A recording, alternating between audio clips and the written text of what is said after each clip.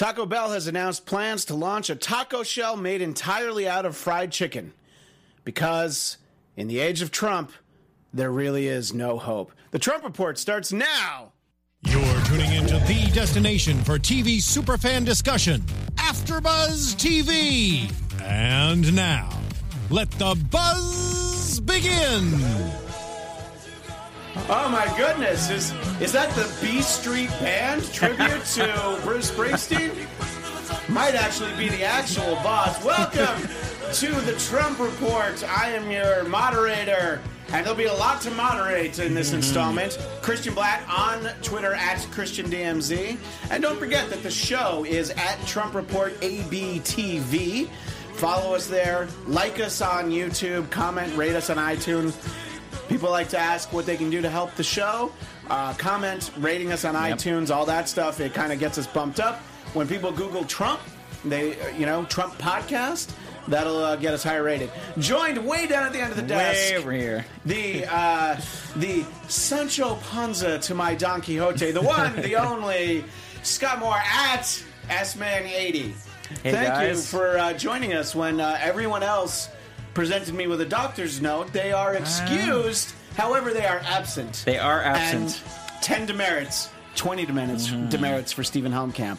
Yeah. Just yes. because. He deserves it. There's a lot to talk about, There but is. this episode is called Badlands, and we're playing a little Bruce Springsteen. Let's start talking about the inauguration. Yes. And look, we've talked a couple of times over the last few weeks in particular, performers dropping out of the inauguration. Drop them left like and flies. right. And,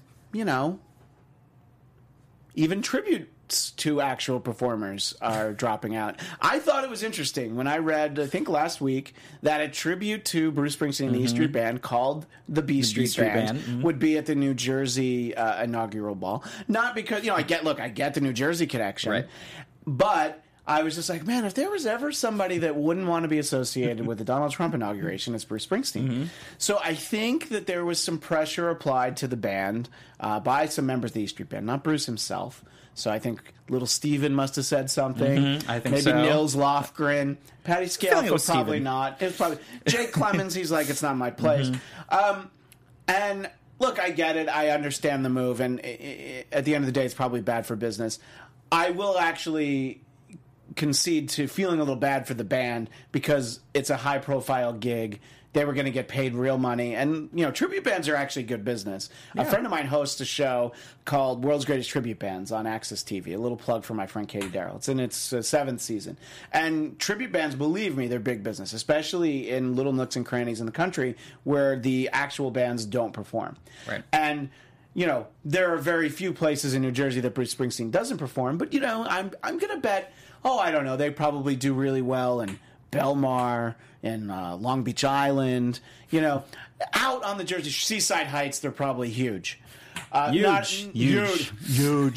So, I don't know, I feel bad for the band, but I think ultimately, in the grand scheme of things, they probably would find establishments, even in New Jersey, would be like, I'm not going to book that Bruce Springsteen tribute band because they're the ones that played the Trump Report. That would be fun. No, they played the inauguration.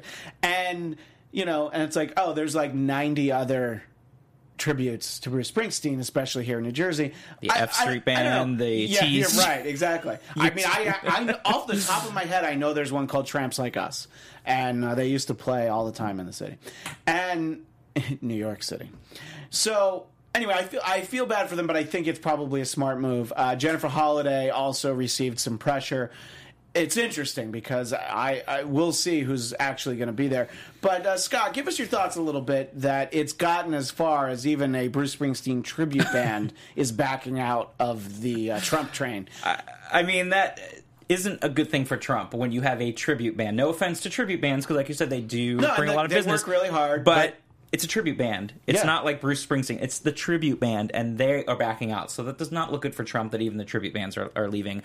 I actually think it's better for them in the long run because I think, a lot of the supporters, like you're saying, in Jersey and other places that are not Trump supporters are going to be more excited to support them when they're out and about I think than the other way around. They're going to probably get booked for more gigs. Yeah, because by of this. not playing, right. and I think it'll be fine. I feel bad that this band got pressured. No, These I are probably agree. just regular guys who have 9-to-5 jobs and they do this on the side. That's what a lot of those tribute of course, bands do. and they do. But I think if it wasn't for that, they're getting more attention now, so it's going to just help them in the long run. Whereas if they didn't, they would have just sort of been a has-been that wasn't going to be heard about. You know, it was just, it happened at the New Jersey Ball. Nobody's going to even really know about it. So it's actually going to work better because it's bringing them much needed attention. So now we know who they are, and they're more likely to book these people, where before we'd never heard of them really, and it would have just gone on, and I'm going to bet that the Trump camp is glad that this happened, because now Chris Christie's like, well, if the Springsteen tribute band's not going to be there, I'm not even going to go because it's not a buffet. See, I had to go make the fat joke. By the way, Jimbo in the booth, if you could put the chat up on there. And by the way, I think your social media is actually at Jimbo in the booth. So I called you by your. That is the best handle yet. Yeah. I wish I could ever. Let's put it this way. Like this is going to be a little inside. This is basically just for after. It's a lot better than that Zach Wilson, that's for sure. Anyway, there's obviously some other news out there. I guess the big news was that Representative John Lewis called Trump's presidency illegitimate, which, again, that's an opinion. There's a lot of opinions out there. I have a lot of things to say about Donald Trump. I don't know that he's an illegitimate president. I'm pretty sure enough people voted for him in the states where it added up to more than 270. But I understand the claim. But if you criticize Trump, you should always know that he's not going to just I'll just shrug this one off. Yeah. There's no one's going to be there's not the day where it's like he's going to let one go. You know, I even thought SNL he was going to let that one go. I was like, oh, he's just not going to respond anymore. And then by middle of the day on Sunday, stop watching SNL. I know, but it was funny because I thought, oh, he's kind of losing it now, like his edge because he's not responding, or maybe he decided to give up on actually watching it. No, at like 3:00 on Sunday, he finally posted about that as well. Well, that just means his DVR was backed up. Yeah. You know, and he finally got caught up. Yeah. Well, I was going to also segue back a little bit to the inaugural performers, absolutely. just really quick, and then we can go to the John Lewis thing. Is what is the America's Got Talent? Is it Jackie Camacho? Am I saying that right? I actually forget what her last name was. We talked about her on the show. Yeah, I think it was interesting because she has a transgender sister, and I think it's also the opposite side of the people that decide to perform at his inauguration, and they're saying, and her claim is, it did upset a lot of the LGBT allies and everything, and her claim is this is for America, and this is an American thing. It's not about the actual president himself or the soon-to-be president. It's about the American tradition, and that's why she's going ahead and singing the national anthem for the inauguration. And I think it's interesting because it does kind of take a little bit of both sides, because obviously Jennifer Holliday stepped back because of the LGBT community, saying like, okay, my fans do not want me to be there. And so there's an interesting dichotomy there, and I can really see both sides to it. Just like I am going to be watching the inauguration. I know a lot of people are boycotting that. But I feel that it's still part of our history, as much as I may disagree with the person that's going to be taking the office. I think it's the same kind of thing, and sometimes it's a hard line for people that support these artists, and where that line is drawn, and supporting them, and maybe them doing this out of the bigger cause than just the person, but for the office and for the country. So I can definitely understand both sides. Yeah, no, I understand the people who are making the point, we're not going to watch, we're going to make the show, we're going to have a show of support against... Right, the solidarity. The solidarity, that's the word I was looking for. And some people are saying don't even turn your TV on that day. I don't quite know what that accomplishes, but just don't watch.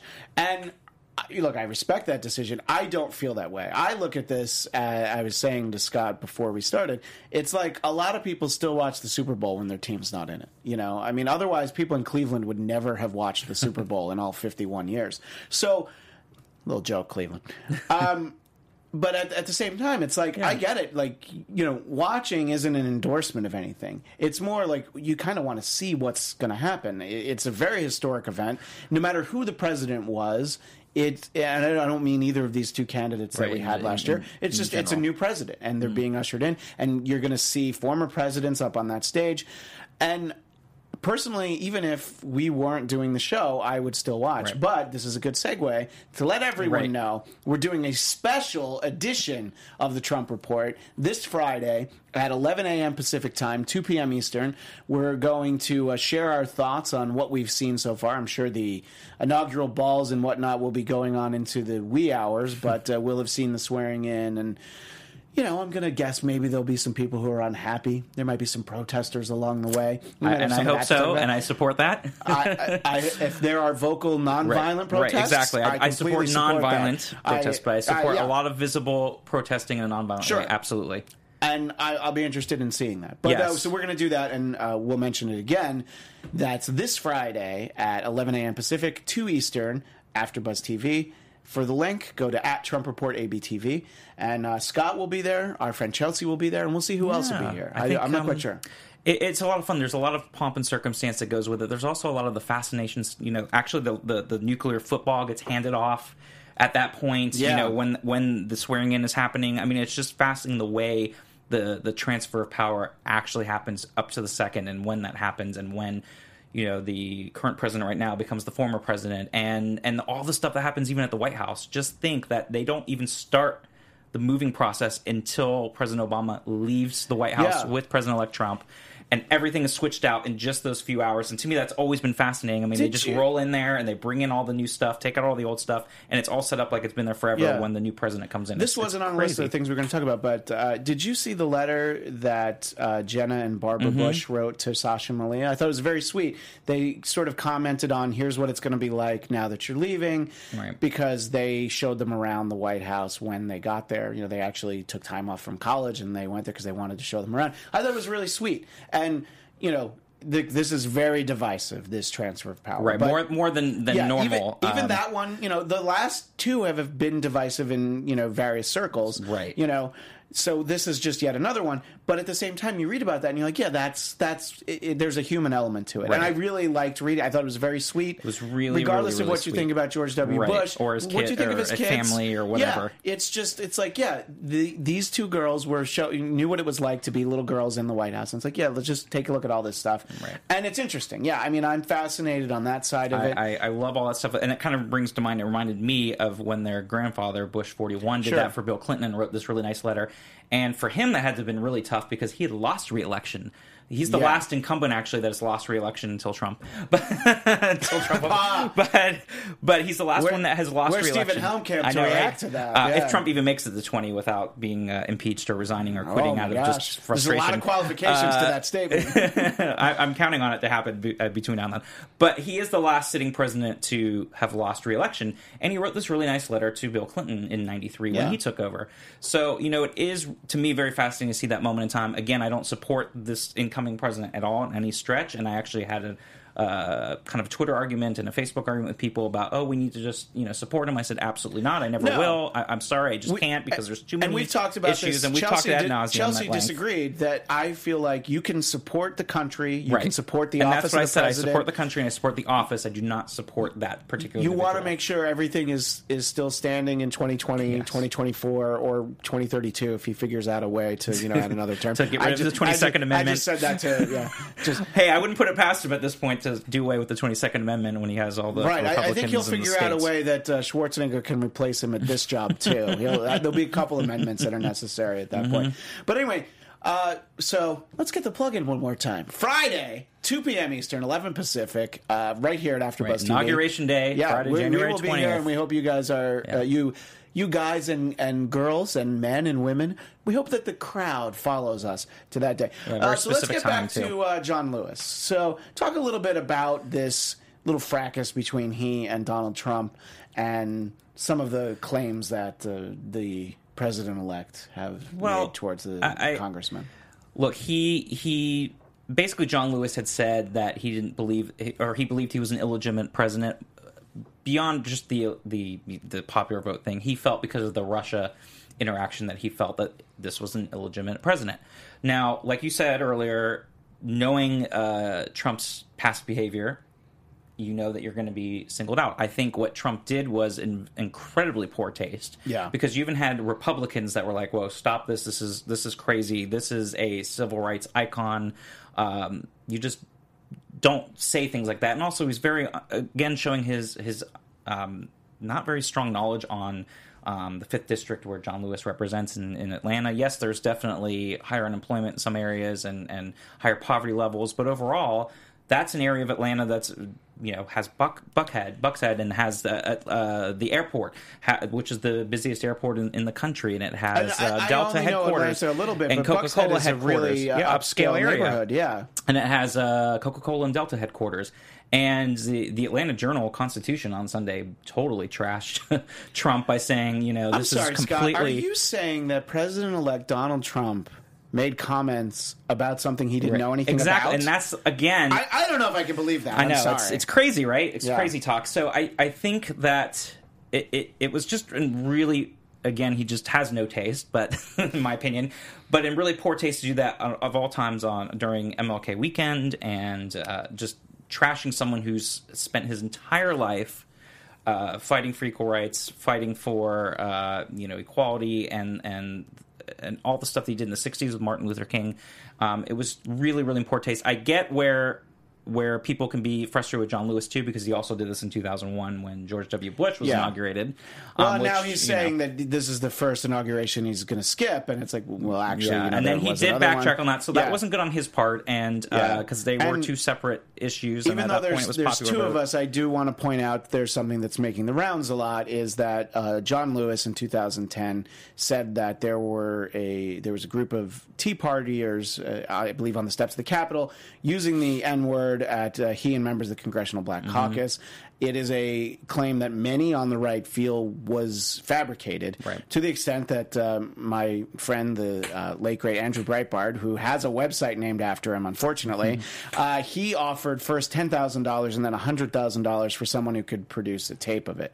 Now, that doesn't mean it didn't happen, but it means that people believe it didn't happen, and they sort of immediately brought this back up. And there's like 5 things that they brought up. And considering how long he's been in public life, if you only got 5 things that people are criticizing you on, you're better off than some people who've been president.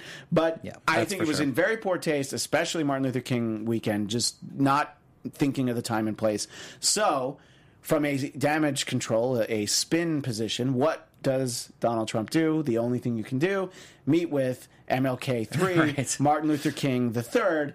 He has a meeting with him. And skip the visit of the African American Museum, the Smithsonian Museum that just opened recently. And what's your theory as to why he skipped it? Well, because there was that John Lewis is featured prominently in this museum with a lot of the pictures and things with Martin Luther King. So it was very convenient that he had scheduling conflicts and instead met with Martin Luther King. I believe he had brunch with Omarosa. So that counted for his MLK festivities. For the day. Look, on one hand, I look at MLK3 as being like, okay, well, being the bridge builder and unifier, not divider, that's what he claims he is. But at the same time, too, I also felt like it was a way for him to get some attention in my own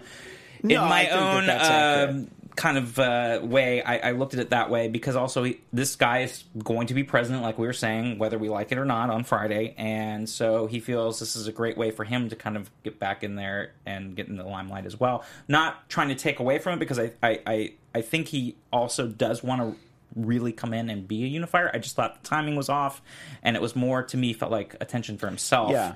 More than anything else. I think that there were people who were surprised that MLK III was meeting with... on the observation of his father's birthday. I don't pretend to know everything or even most or a lot about Martin Luther King. I feel like Martin Luther King would have taken that meeting on that day. And he was just, junior. I feel like the third was just thinking, this is what he would have done. And you're meeting with the president... in theory, only good things can come from that. Right. Unless you're Steve Harvey, who had the misfortune of not just meeting with Donald Trump, but speaking highly of him. And I think that, we're going to have to see less of this once he's actually president for a little while. You can't criticize everyone who actually takes a meeting with the president. Or can you? Do you think that everyone who takes a meeting with soon to be, I'm sorry, I just want to get people ready, that this will be thrown around a lot. meeting with President Trump. Ugh, I still can't I deal know. with it. But I'm trying to help you get ready for it. I know. I just think about when I was coming here tonight. This is the last show we'll be doing with Obama as president. This is the last Trump report in the Obama era. Yeah, it's very upsetting. Look, again, the MLK3 thing. I honestly, I could just imagine if Martin Luther King Jr. was still alive at 88 years old and was on Twitter somehow. I could just imagine him being in a Twitter war with Trump as well, because I can imagine him saying stuff. That's where it's just hard for me, and it's just like, ugh.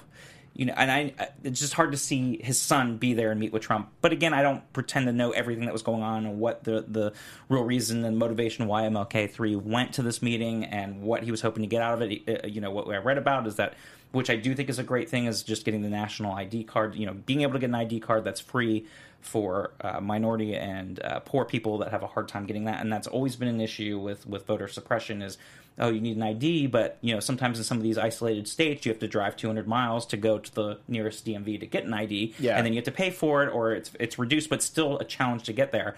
And so if he really was going in there and trying to convince the president-elect of some of these things, I don't think it'll happen, because the Republican Party is not very big on helping expanding voting hours and voting rights. It's more suppressing and making it more difficult, so I don't see that would be a change. But I'm not going to try to figure out exactly what MLK3's motivation was. For Steve Harvey, which, let's talk for a quick second about the transition from going to talking about the son of Martin Luther King Jr. to the guy who hosts the Family Feud. Right.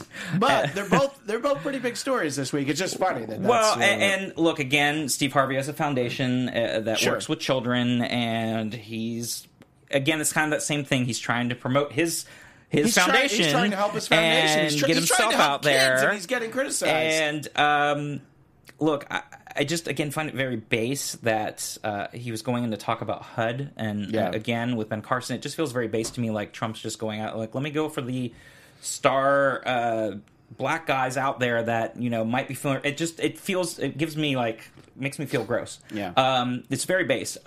But at the same time, again, Steve Harvey has his own stuff to plug. He's one of the busiest men out there. I thought it was funny that his excuse was his wife wasn't going to let him attend the inauguration on Friday. So that's why he backtracked and said he wasn't going anymore, was because of that. So that's a nice excuse to have in your back pocket. So he is not attending the inauguration, apparently, because his wife won't let him. Well, he's probably taping 4 episodes of the Family Feud that day. Well, you know, it's funny. I know some people that actually work on his show in Chicago, so I try to be friendly towards Steve Harvey, because I know they've worked with him personally and know that he's a hard worker, good guy. I've never heard anybody say anything bad about Steve Harvey. His mustache, on the other hand, I've heard bad things about. That's a whole other story. But I think, again, a lot of people are going in to try to get their FaceTime with the next president, and even if we don't agree with it or don't like it, that's sort of the way it works in our world. Right. You're still going to get FaceTime regardless of who's in office, who's, you know, what party's there. There's always those people who are going to go in. Again, you know, he has a foundation. People have a lot of charitable concerns. There are issues that they're supporting. And I think a lot of people, even though I don't agree with it, but I think a lot of people, if it came down to it and they got the phone call to say, hey, President-elect Trump wants to meet with you, and you disagreed with him, you would think this is a great time for me to go in and say what I think should be happening and let him listen to me in this one-on-one setting or whatever. So I think a lot of people also go in with the thought that they can maybe change his mind, even if they hate him, disagree with him, don't like his policies. You know, I think it'd be hard for me to, even if he called me up on the phone, even though I can't stand him, and said, I want to hear your thought on the LGBT community or whatever, I would have a hard time saying no, because I think this would be my opportunity to go in and tell him this is what he should do, even though I don't want to be in the room with him. But I think there's even just something about, you know, if you're getting an opportunity, if you have that influence and that possibility to be able to influence someone regardless, I think it's very difficult to say no. I don't necessarily agree with it, but I can see again where that happens. Just like with when you think of how much money people spend to get access to the president, if Stephen Helmkamp was here right now, he would probably mention how many millions of dollars people gave to the Clinton Foundation for the opportunity to meet with what everyone expected would be President Hillary Clinton. But to that point, hoping that something crazy happens at that moment. She's going to be there. She's going to be on the stage. painfully that close to actually the swearing close, yet so far away. Now that's something we need to take a tally of. How many cutaways to Hillary Clinton we see? For everybody watching live on YouTube, go ahead and join us in the chat. Lawrence Bakery points out, I think people need to reconcile that just because you have a meeting with Donald Trump does not mean you automatically approve of everything Trump does. I think that's definitely much in support, and we agree with that. I think having someone in the room that contests a majority of his own views might be a positive thing. It may just be wishful thinking, but look, he's going to hear a differing opinion. And I would say that many presidents do surround themselves with yes men and yes women. So if they bring in someone, it's like, well, they have a different view on this. You know, Leonardo DiCaprio, we are fairly well versed in his, how he's very passionate about the environment. Right. Donald Trump is pretty much on the record saying that he doesn't think that global warming / climate change is It's man-made. all a Chinese hoax, and his EPA guy is very much against all global the more warming. reason for, if he were asked, Leonardo DiCaprio, instead of being able to hold his head up a little higher at all these swanky parties and saying, oh yeah, I didn't take a meeting with him, he was like, well, I talked to him, I tried to convince him. He didn't listen, but I did my part, I tried. I think that there's a lot more to be said to sitting down and meeting with someone. You know, I mean, Bono met with George W. Bush to talk about AIDS and the issues that were important to him. And that actually, I'm not saying that he was the one that changed that, but, George W. Bush doesn't get the credit for all the work with the AIDS work that he did in Africa. Yeah. And that is his presidency did for that. But yeah, I think being able to go in and speak with someone with differing views is really important, because too much now we do keep ourselves surrounded in our own separate viewpoints and only talk to people that agree 100% with us. And so I think it is good. Like I don't edit posts when people respond against me on things. I think it's very important to still have that and not self-edit that and I let think the people worst see thing that. people can do during the next 4 years is, if you're a Trump supporter, you only watch Fox News. If you were a Hillary voter, you only watch MSNBC. And you defriend all the people who voted the way that you didn't. And then you're going to put yourself in this little bubble, and we're going to be even more isolated. And I think, I'm not sure, but I think that's the plot for the Pixar movie WALL-E. I think that's how it happens, that everybody just sort of, or it's more Idiocracy that I'm thinking of. In any case, Not to say I won't be fighting it every step of the way, though. But to just be allow aware those what other people are viewpoints to saying, be out there, and I let them leave those things on my posts, and I don't delete them. Look, I'm going to say, I think, Scott, you probably don't hate everyone who voted for Donald Trump. I do not. There might be some that you do. You may know some. I do know quite a few people that did. But I'm sure that you don't hate them all. No. And if you do hate someone, that's probably not why. There's probably more to it than that. Anyway, it's a strong word. Thank you also to Kim K, who is in the booth. Yes. Her online handle is the other Kim K. But as I always tell you, you're the only Kim K that matters to us. That's right. She's the only Kim K to me. The other Kim K is the other Kim K. Yeah, exactly. Who even is that? I don't know. Anyway, so we appreciate everybody who's in there. Nicholas Skelton, everybody. And so we've talked about that now. We were talking about not attending the inaugural, and there are 45 Democrats. That number has probably gone up since I put that in my notes. Because when I originally wrote it, it was like 30. And actually, no, it was 20. And so throughout the day, I'm like, I got to go change that in my notes. So 45 Democrats not attending the inaugural. And again, their choice. They don't have to attend. Right. And I think five of them, I support it. 5 of them typically don't attend the inauguration. Some of them are just like, I don't like that stuff.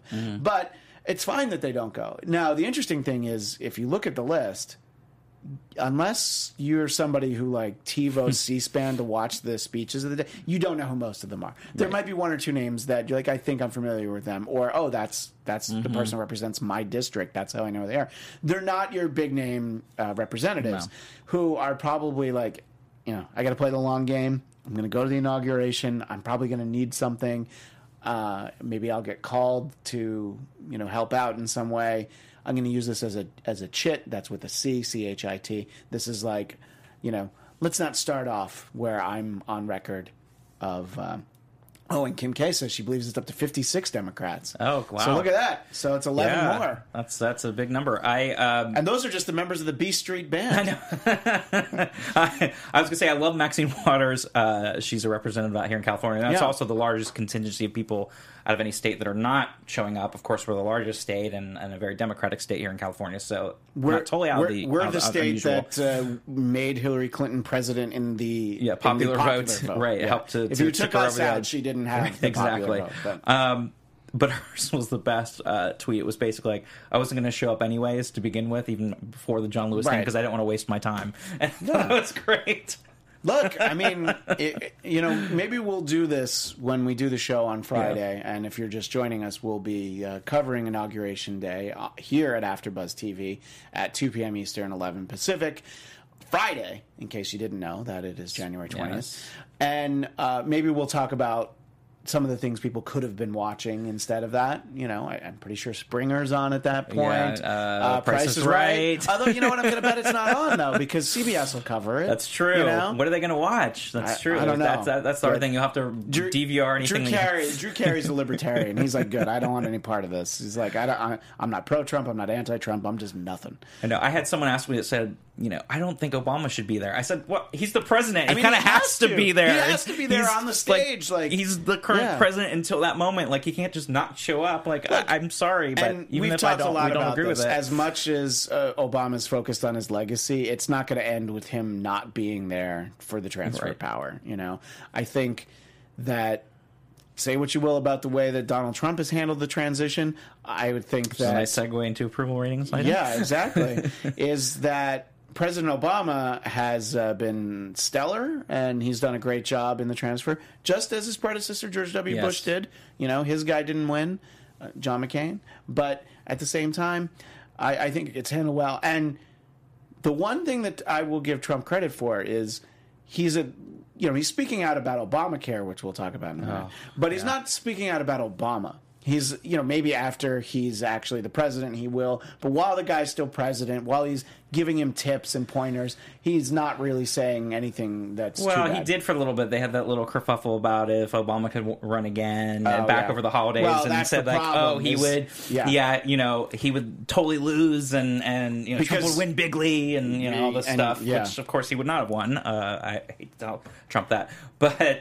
It was just, that was the only time. And, of course, after 5 years of talking about his birth certificate and where he's from, and then he just dropped that. So I think he's already done enough to... No, he's done enough, but he has, he's dialed that down. Everything else he's dialed way up. Yeah, I mean, he's kind of joining the club now, and that is a very exclusive club. It's a very exclusive club. I mean, there's only going to be, 45? 46? Well, yeah, I mean, there's 47. Really only, if you're going to count Mike Pence in 2 years, as Scott already is. Mike Pence for like a year and a half, and then Paul Ryan. Oh, okay, I see. I wasn't quite sure where this was going. But when Mike Pence resigns, then they'll have to throw in Paul Ryan because he's the Speaker of the House, and then after that, in 2020, then and then Paul Ryan will run for re-election. See that? So we've already crafted the alternate timeline. Yeah. But as you mentioned, Back to the Future 4. This will be Back to the Future 4 that'll be coming out. No, because Biff is going to be president in Back to the Future 4. Anyway. For a brief amount of time. As you mentioned, the polling numbers, the approval rating for Donald Trump, someone who talks about how popular he is, depending on which one you look at, it's a pretty slim margin. The difference is between 37 and 40%. Right. That's the ones that I looked at. You can find other ones that say... there's a couple that have but there were 3 41. high-profile ones. So between 37 and 41. And no one's had that low an approval rating, I think, since Jimmy Carter. And his was higher. His was higher. And that was also a very...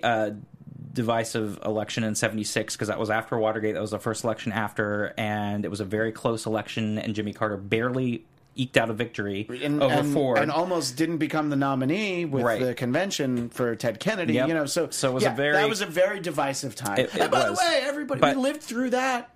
But... he did not. You're right. He did not have the highest approval ratings, and then he never really had very high approval ratings. That's why Ronald Reagan came in 80 and swept him out of office.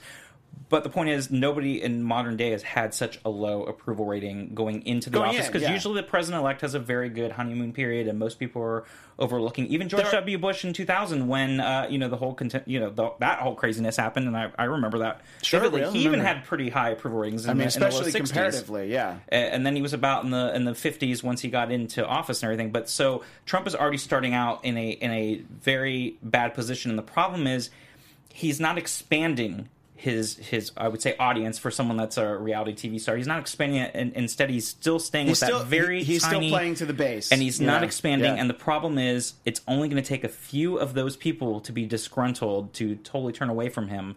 And he won in a very precarious way. So for him not to try to expand and try to, like he said, unite the country, he's going to have a very hard time being able to expand on the approval rating unless, of course, something what happened, which we don't want to happen, like a terrorist attack or something that unifies the country like it did with George W. Bush in 2001, that can bring a lot of people together, and he shows some kind of leadership qualities. That's the only way I see that happening. Otherwise, his numbers are really just going to be stagnant and go down from there, which is it's not a good place to start out with. It's not a good place to be. There's, the president's usually going to become less popular over as time goes on. And when you're starting at 37 to 41%, you're not in a good place to continue on, and also to help your party in the midterms in 18 and to be able to set to find up. The silver lining for the president-elect. He's at least 30 points above Congress. So, he's got a much higher approval rating than Congress. But, the funny thing is he always talks about making fun of Saturday Night Live. Well, not making fun of it, but saying how terrible it is and how unfunny it is. Saturday Night Live has higher approval ratings than Donald Trump does. When you take a peek, 48% of people like Saturday Night Live. It's a show that's been on for 41 years. Yes, but that has a higher approval rating than Donald Trump does right now. Yeah. So he's not working on expanding his audience, as he would like to say. And I don't know. His tweets to me feel like he lives in this alternate reality. I don't know if he wants, the more he tweets it, the more it becomes truth. Yeah, I think so. Or he thinks his ardent base is going to love it, or if he really does believe this. I don't understand, because he goes on and on about SNL, Hillary Clinton winning huge and bigly, and that he's going to have this huge inauguration, the biggest one ever, and I just don't know where that comes from. If it's trying to keep his support happy, or if there's some kind of in his own head. He actually believes it. If you tweet that you're going to have the biggest inauguration of all time enough times, it'll be true to you, which is all that matters. I don't know. One of the other things he's been speaking out about this week is Obamacare. And let's talk a little bit about the aforementioned unpopular Congress, what they did in terms of Obamacare, and the fact that Trump says he has a plan to replace it, and the GOP has even said, well, could you tell us about this plan? Because we sure don't know what it is.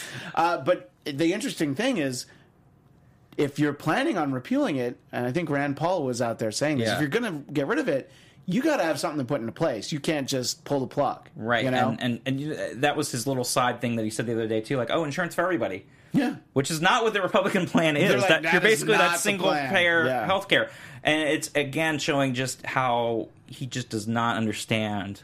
By the way, also Mexico is going to pay for our health insurance. Yes, they are. They don't know it. No, we're going to pay for it, and then they're going to reimburse us for it. Of course, right. That's how it's going to work. But it's ridiculous that they're so hell bent on repealing Obamacare instead of trying to fix it. And already people, that's the thing now. Obamacare is the most popular it has ever been up to this point. The most people are now on it than they have ever been. You have a lot of Republicans. There are actually more people in Republican states on the ACA than in the blue states. And you can call it Connect like you do in Kentucky. You can call it whatever it is. But the thing is, it is doing well in these states. And even Republican governors are a little bit concerned, that they can't just pull this back and not have a replacement. And that's the thing. They've had almost 7 years now to come up with some kind of replacement. I get there's different factions in the party, and they have different ideas of what they should do, but it's going to be a lot more difficult for them to just repeal it and not have any kind of replacement. And the problem is, any of the mainstream replacements that they have are not as good as what they have right now. And it is a very difficult thing. I mean, nobody's happy with the mandate, but you kind of need the mandate to make it work. Yeah. You need to have pre-existing conditions for people, because if you don't, that's a very popular thing, then you're just going back to what they had before, and that didn't work. So a lot of people are happy. 81% of people are actually happy with the ability of the insurance they get. Yes, there could definitely be changes, but they should fix those changes instead of working on gutting the whole thing and then building it back up again from the foundation. It just seems like it's just done out of purely political motivation. And rightfully so, like a lot of people are saying, why don't you get rid of your health care? We're paying for their health care. And they have Congress's health care. They have great Cadillac health care, and we're paying for that. So it'd be great if we could get that. If we could have the same thing. So it's really, to me, incredibly unfair for them to even be doing that when they have their own health care that we, the people, are paying for. So instead of making it so political, let's fix it up. Sure, they could make it better, and they could still take the credit for it because they made it better, but instead they want to rip it down to the foundation and start over again, and there's not anything out there so far on the Republican side that even remotely helps to address these issues. It's not an easy issue to fix, and we all know that, but instead of trying to fix it, they're going on with their political thing and saying this is what they have to do. Contrary to popular belief, I feel like Donald Trump is not an idiot, and I think he knows that it's popular in some of these states that he won. So Right. he does want to replace it. He wants to replace it with Trump Care. Right. But what that will boil down to is just calling it Trump Care, Yes. and it'll actually be just all the same policies. But he's like, we repealed it, and then we put Trump Care. Well, that's in what I'm place. saying. That's why they want to do it, is because then they can take 100% They can take credit instead of credit for saying, it. "Oh, we just added." Obamacare was a disaster. Yes, but we repealed But look it at and Trump redid. Care. Yeah, and it's basically the same thing. It's No, the same thing. but it's a political thing, and that to me is what is so ridiculous about it. Instead of trying to fix it and still take credit and saying we fixed it. And yes, I do agree with you. I think Trump is actually very intelligent.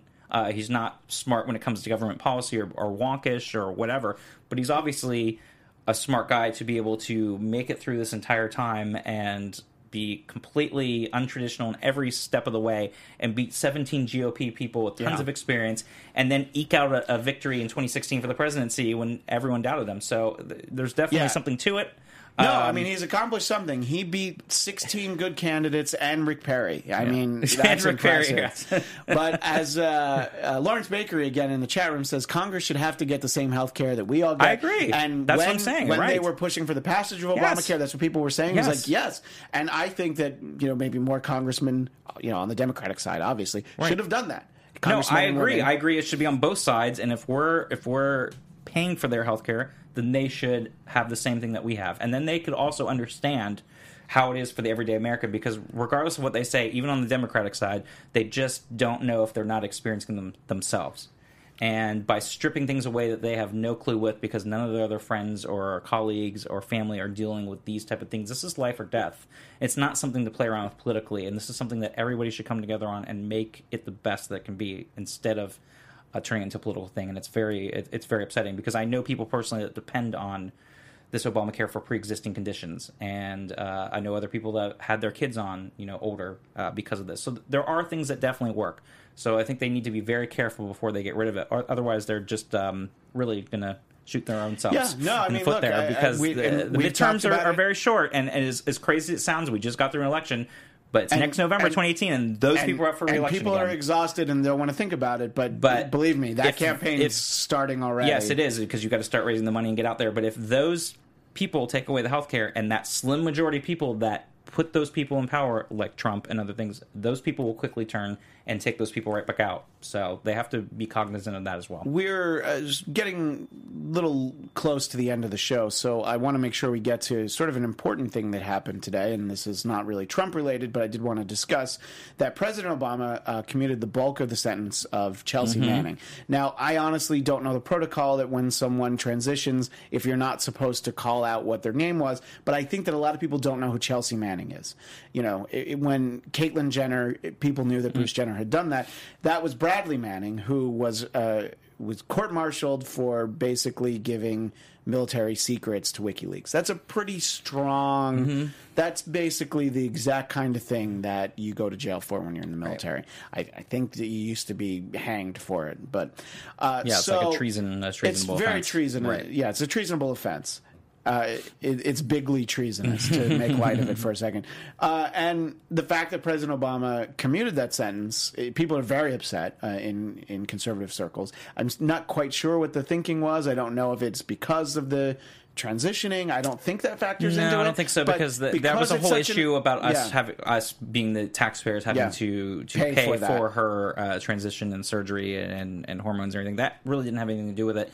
Apparently, from what I've read and what I've heard from people, is that President Obama, I'm hearing from people, but President Obama, I was going to do that joke with the Trump stuff. I'm hearing from people, but anyways, fell flat. I'm hearing. But apparently he thought that she had served time and was making whatever positive improvement that she needed to warrant commuting the sentence. And I think, knowing who was coming to power next, that she had a 45-year sentence, so wasn't going to be getting out anytime soon. There's a lot of stuff to talk that we could go on forever if you agree with it or you don't agree with it. But apparently this was and I've heard that this was going to be happening, and that the president felt pretty strongly about commuting her sentence. Rightfully or wrongfully, people agreeing with it or disagreeing Lawrence with it. Bakery, again, getting a shout out in the chat room, pointed out Julian Assange said he would turn himself in if Chelsea Manning's sentence got commuted. I think that there's a technicality because I think that it's not like Chelsea's been pardoned. Right. But sentence is commuted, which is different than so pardoning, which the pardoning is going to be happening next Julian few Assange days. Turns himself in, It will be interesting between now and Friday to see who does President Obama not only commute, but who does he pardon in the next few days. Before he leaves office. Recent history, is Edward Snowden going to be on there? Right. There are a lot of people that are petitioning for not Julian Assange, but for Edward Snowden. And what other people out there that we're when you think of some of the people who have been pardoned, I don't even have time to talk about who Mark Rich was and how I can't believe that he got pardoned with Bill Clinton, but he did. And you're just like, oh, because he was rich and had a lot of rich friends, and it's terrible, and that's not why it should happen. So people have gotten pardoned for some terrible things, right? And it's always interesting very political reasons, and not always for the best reasons. Going to get up that morning and sign a few more of them, and we won't know right away. No, we won't know there'll be some end. He'll be back in. He'll be back here in California. He's coming here for the weekend. Is he? To sleep in? Yeah, he's coming on a very rainy weekend, but he's coming out to Rancho Mirage, where I guess their house is going to be one of their houses. There's good golf there. Yeah, exactly. So he's coming out here this weekend to sleep in and not set that alarm clock. First few days as a private citizen. Absent TV asks, what was the leaked stuff from Chelsea Manning? It was military secrets and troop positionings and things like that. Things that, on record, Osama bin Laden, I think, used some of that information that WikiLeaks had published. And say what you will about WikiLeaks and them doing things for the good reason, I think that that's exactly what the problem is, and you can't give out troop positionings and tactics and strategy. Obviously, he felt like he needed to because he felt like they didn't belong there. That's how I feel. To me, Julian Assange is a criminal. Edward Snowden, it's a little harder to say because think about what we know because of Edward Snowden, and we don't have time to talk about it. No, that's what I'm saying. That can of worms. And I know because there's that could be its own show. That could be its own show. But I want to know what everyone else thinks about with Chelsea Manning, what she did, and what she felt was right and wrong. Let us know what you think about Chelsea Manning getting that sentence commuted, and what you think about what she did and the reasons behind it. And Julian Assange even and Edward Snowden. I want to know what everyone thinks about all that stuff. We're at Trump Report. No, I did it wrong. It's no, it's right. See, I didn't trust myself because it wasn't in front of me. At Trump Report ABTV. That's where you can find us. And again, you can find us on Friday.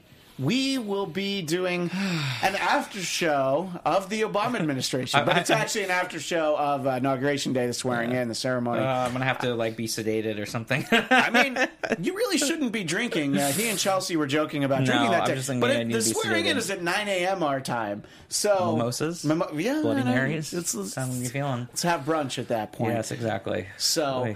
one final thing, Julia D'Agostino says, I love what you guys are saying. I'm agreeing with most of it. This is my first live chat. I've watched AfterBuzz. I'm totally digging it. Thanks, guys. Thanks, Julia. Thanks, everybody who joined us there in the chat. Thank you. And make sure you tune in on Friday. And next Tuesday, we'll be back as well. For Scott Moore at SMan80. I'm Christian Blatt at ChristianDMZ, and we will see you Friday, 11 a.m. Pacific, 2 Eastern, right here for more Trump Report. Thanks so much, everyone.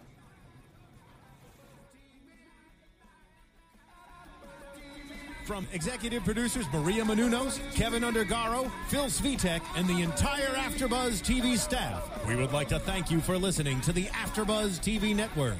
To watch or listen to other after shows and post comments or questions, be sure to visit AfterBuzzTV.com.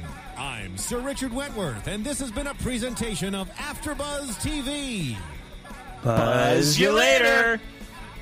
The views expressed herein are those of the hosts only and do not necessarily reflect the views of AfterBuzz TV or its owners or principals.